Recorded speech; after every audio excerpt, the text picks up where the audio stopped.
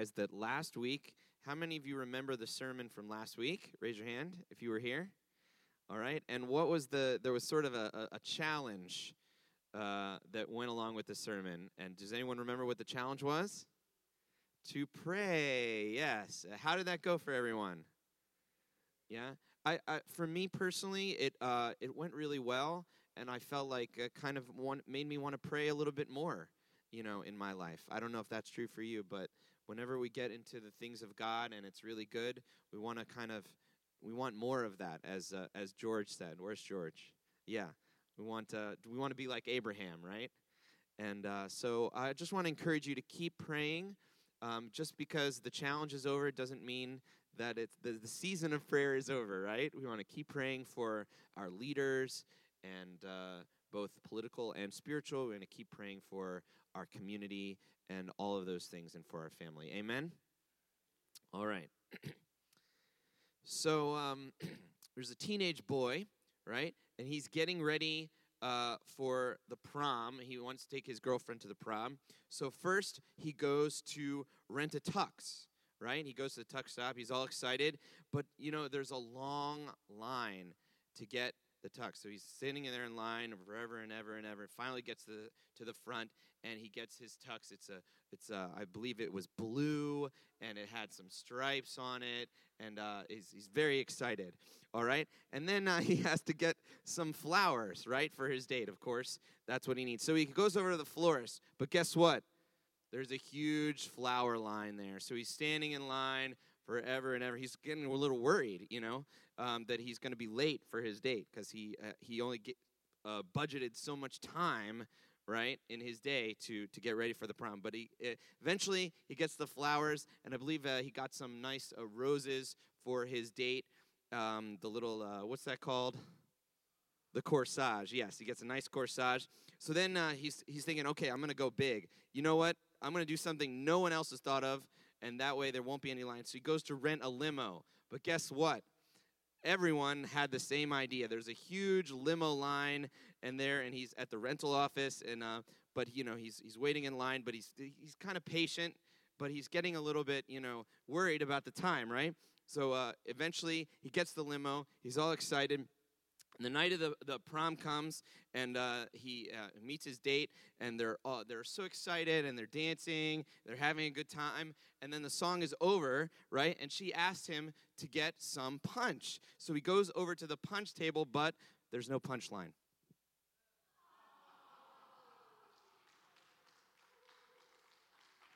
Thank you.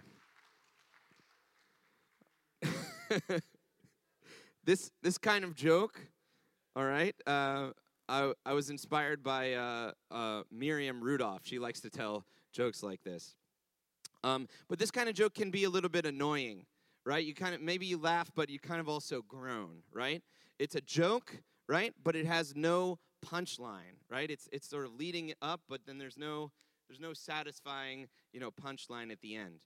And it's like a story basically that's not finished. It's like an unfinished song. How many of you know that unfinished symphony?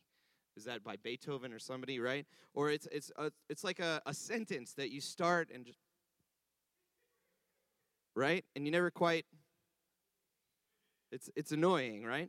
So it's my conviction that our telling of the gospel sometimes can be like this, unfortunately. Sometimes the way we tell the story of God working in history, it's missing something. It's missing the end or the beginning or the middle. And the gospel actually has many interrelated parts to it, and they're all important. So today I want to encourage all of us to tell the whole story. All right? Turn to somebody and say, tell the whole story. All right, you sound good out there. So let's begin with the telling of God's story in the book of Joshua. This is really good. Now, before Joshua dies, he gathers all the tribes, and he summons all the leaders and the elders, and he reminds them of what God has done. This is the last chapter of the book of Joshua, and it's the end of his earthly life. It's the end of his ministry. He wants to leave Israel kind of with a summary story of her story, the whole story of what God has been doing. So for context, we're going to compare this passage to what is known as the ancient Near Eastern treaties or covenants. So most scholars agree that there are certain elements contained in treaties and covenants at this time in history that parallel these covenants in Scripture. All right, so we can kind of compare them and see what was going on. So a treaty of this time period, basically the idea was there would be a conquering king, right? He would conquer a group of people, and he would lay out the covenant, what he expected to his newly conquered subjects. So let's begin with the biblical text, and this is in Joshua 24, verse 2. This is what Joshua says. Joshua said to all the people, "This is what the Lord, the God of Israel, says. Long ago, your ancestors, including Terah, the father of Abraham and Nahor, lived beyond the Euphrates River and worshipped other gods. But I took your father Abraham from the land beyond the Euphrates and led him throughout Canaan and gave him many descendants. I gave him Isaac, and to Isaac I gave Jacob and Esau. I assigned the hill country of Seir to Esau, but Jacob and his family went down to Egypt." And we know what happens after that. All right? So what's the idea? Here Joshua is reminding the Israelites that Abraham was originally set apart from what? From idolatry to worship the one true God. And then Joshua continues to describe the rest of the story, what Hashem does in the story of Israel. "Then I sent Moses and Aaron, and I afflicted the Egyptians by what I did there, and I brought you out. When I brought your people out of Egypt, you came to the sea, and the Egyptians pursued them with chariots and horsemen as far as the Red Sea. But they cried to the Lord for help, and he put darkness between you and the Egyptians. He brought the sea over them and covered them. You saw with your own eyes what I did to the Egyptians. Then you lived in the wilderness for a long time." All right? So this is what we expect that a list of God's faithfulness would show. All right? Then Joshua recounts the faithfulness of God to Israel after the Exodus, all the way up to that current day. So he keeps telling the story. Okay, this is what he says. "I brought you to the land of the Amorites, who lived east of the Jordan. They fought against you, but I gave them into your hands. I destroyed them from before you, and you took possession of their land. When Balak, son of Zippor, the king of Moab, prepared to fight against Israel, he sent for Balaam." You remember this guy? "Balaam, son of Beor, to put a curse on you. But I would not listen to Balaam. So he blessed you again and again, and I delivered you out of his hand." So God kind of turned the tables on that story. "Then you crossed the Jordan and came to Jericho. The citizens of Jericho fought against you, as did the Amorites, Perizzites, Canaanites, Hittites, Girgashites, Hivites, Jebusites, stalactites, stalagmites, all the ites." Right? God is faithful. "But I gave them into your hands. I sent the hornet ahead of you, which drove them out before you, also the two Amorite kings. You did not do it with your own sword and bow.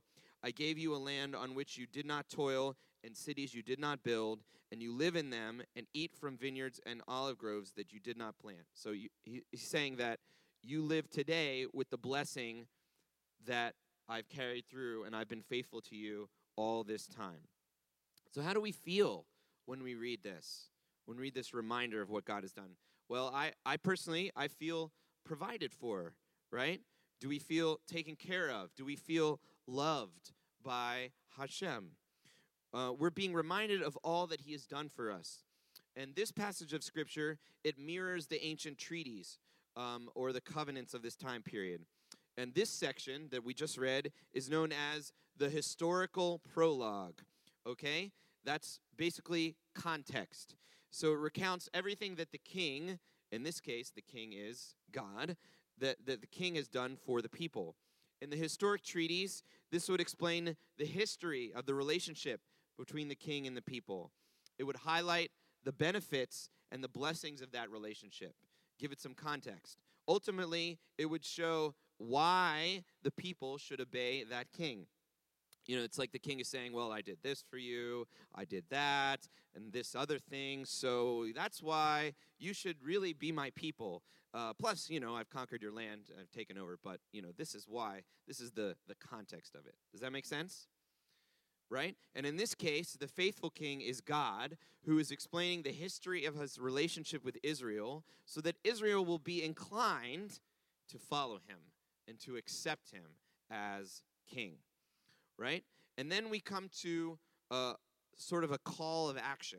There's a call to action in Joshua 24, verses 14 through 15, and some people might know this verse. Now, fear the Lord and serve him with all faithfulness. Throw away the gods your ancestors worshiped beyond the Euphrates River and in Egypt, and serve the Lord. So Joshua's reminding them, hey, Abraham was taken out of that, right? This is the history that we have with God, so don't go back. But if serving the Lord seems undesirable to you, then choose for yourselves this day whom you will serve, whether the gods your ancestors served beyond the Euphrates, or the gods of the Amorites whom you conquered, in whose land you are living. But as for me and my household, what does it say? We will serve the Lord, right? And this parallels the section known as stipulations, which were requirements for the subjects of the king. But there's a difference between the biblical text and these treaties. Unlike ancient covenant documents, the biblical account, it includes an important element, and that is choice. An ancient king would simply say, well, you're my subjects, I conquered your land, you have to do this, this, this, this, and that. But the biblical account shows that the Israelites can choose. Isn't that interesting? They can choose to follow Hashem and turn away from idolatry. Their worship is a free will offering to God. An ancient covenant document would also include a written record of the document and witnesses and blessings and curses for following the document, which we see that are, if you read the rest of the last chapter of Joshua, it's all in there. Okay, but those are the things I wanted to highlight: the context part, and then the idea that now that you are conquered and you are the people that belong to the king, now you have a choice to follow him, and this is what is required of you. And this brings us to the idea of the gospel. In Joshua's day, you might say that this was the gospel of Joshua. It was the good news, right? It included the history of all that God had done for Israel. It included what God had just done, with Balaam all the way up to the present day. And it included some kind of response. There was a response that was required of the people. The gospel, according to Joshua, told the whole story, at least, at that time, all the story that could be told, which prompted the hearers to respond.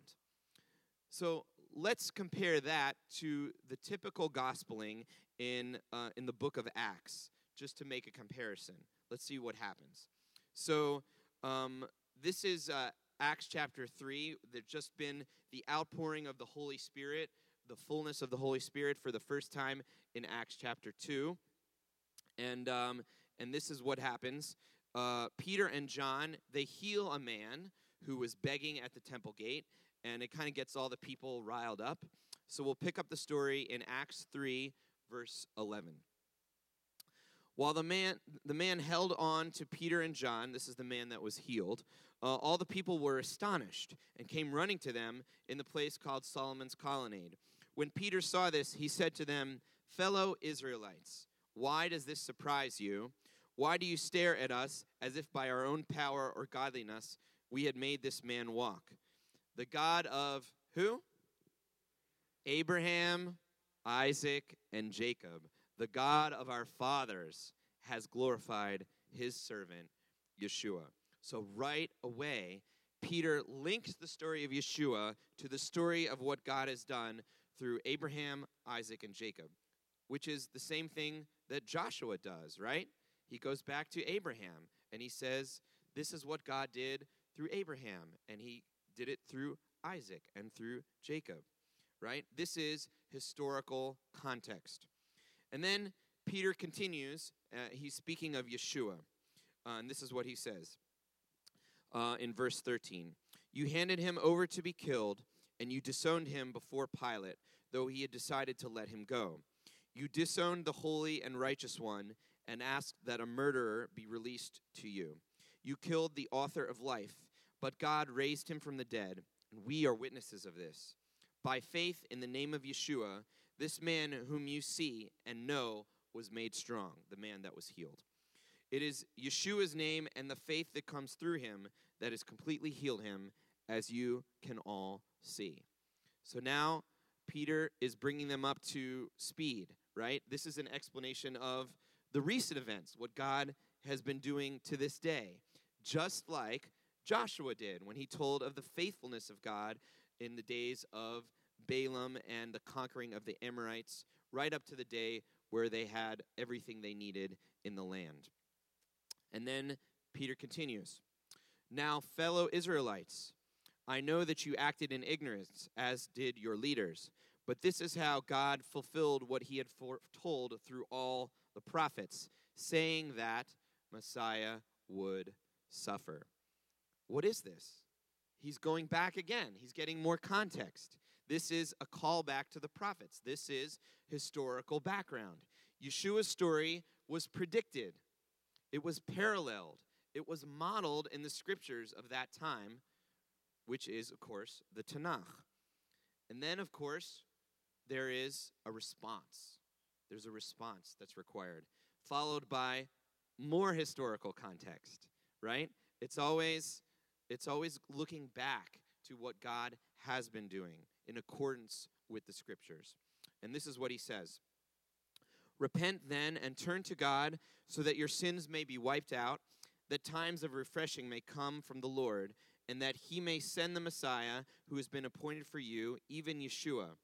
Heaven must receive him until the time comes for God to restore everything, as he promised long ago through his holy prophets. Again, the background. For Moses said, the Lord your God will raise up for you a prophet like me from among your own people. You must listen to everything he tells you. Anyone who does not listen to him will be completely cut off from their people. Moses predicted Yeshua. Indeed, beginning with Samuel, all the prophets who have spoken have foretold these days. And you are heirs of the prophets and of the covenant God made with your fathers. He said to Abraham, through your offspring, all peoples on earth will be blessed. When God raised up his servant, he sent him first to you to bless you by turning each of you from your wicked ways. So what are the elements that we have seen of the gospel of Joshua and the gospel of Peter? There are three elements that I can discern. Number one is historical context. This goes along with what God has been doing, what God has done, right?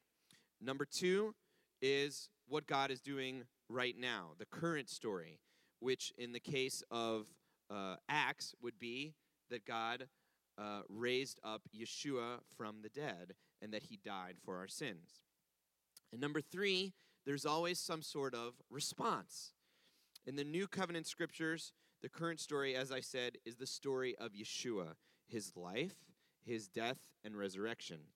It is this story that we relate to the historical context of God's relationship with Israel. And the response is always to repent, to do teshuvah, to return to God. So why do I insist that we tell the whole story here? Well, what happens if we leave out the context and we just talk about Yeshua's death and resurrection? I think that is a misstep. And the gospel in the book of Acts, as far as I can tell, never makes this misstep. They always include this part, this context, according to the scriptures. Paul and Peter always show how the story of Yeshua fulfills, completes, and brings to fullness the story of Israel. We can get so caught up in the saving power of the Yeshua story that we neglect the story which makes Yeshua's story have meaning. An ancient covenantal contract without the historical background of the faithfulness of the king would not fly. The king just showed up and said, hey, this is what I expect of you, right? That wouldn't have gone so well.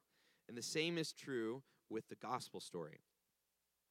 Now, does our telling of the gospel leave out the Yeshua part? Well, I've seen it. I've seen it for various reasons.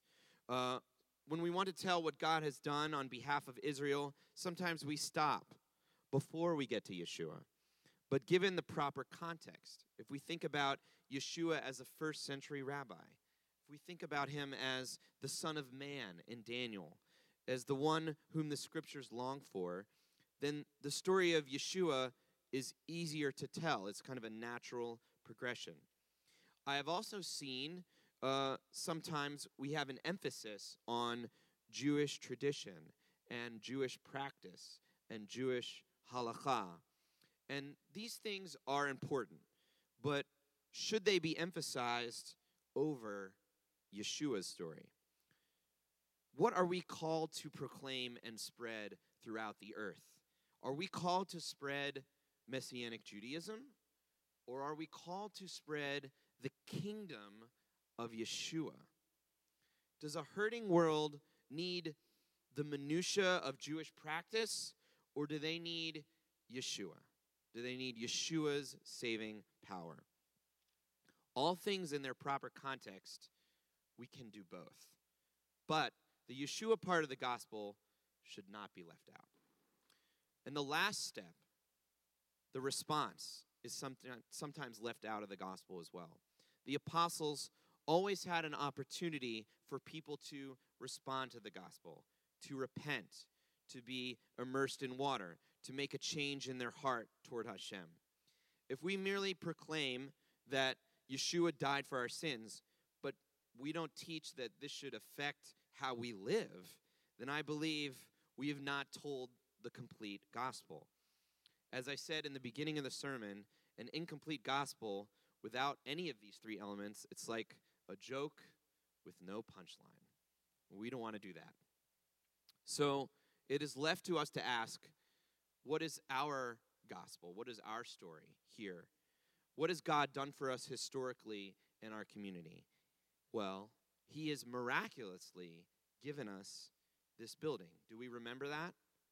He miraculously provided for heat during the first Hanukkah, which is coming up. He brought us through many trials as a community, and he's been healing us and strengthening us along the way. He's been faithful to this community of Tikvat Israel. And he's still doing things in our community. He's bringing new members. We just had some great new members last week. That was so encouraging, wasn't it? Amen. He's given us new vision. He's bringing us where he wants to be as a spiritual family. And the best part is he's giving us a choice. How do we want to respond? We can choose this day whom we will serve. So let's continue to tell what? That's right. Tell the whole story of God's faithfulness, historically and in Yeshua. And let's continue to respond with soft hearts to his leading. Amen? All right. Let's pray. Abba, we thank you for your presence. We thank you that your story is complete, oh God, that you are complete and there's nothing missing in you. And you've called us to tell the whole story. And I just pray that you would anoint us to be faithful to what you have given us, Lord, and that we would share what you have done, what you are doing, and what you will do, and that we would share with people that the gospel is so much bigger than we could ask or imagine. It's so much more than just Yeshua dying. It is that, but it is also your faithfulness to Israel. And the gospel also requires us to respond and gives us the choice to respond. And I pray that we would respond with humility, and that when we proclaim the gospel and go forth from this place, that we would tell the whole story, that people would come to know you, O God, through Yeshua the Messiah. And in his name we pray. Amen.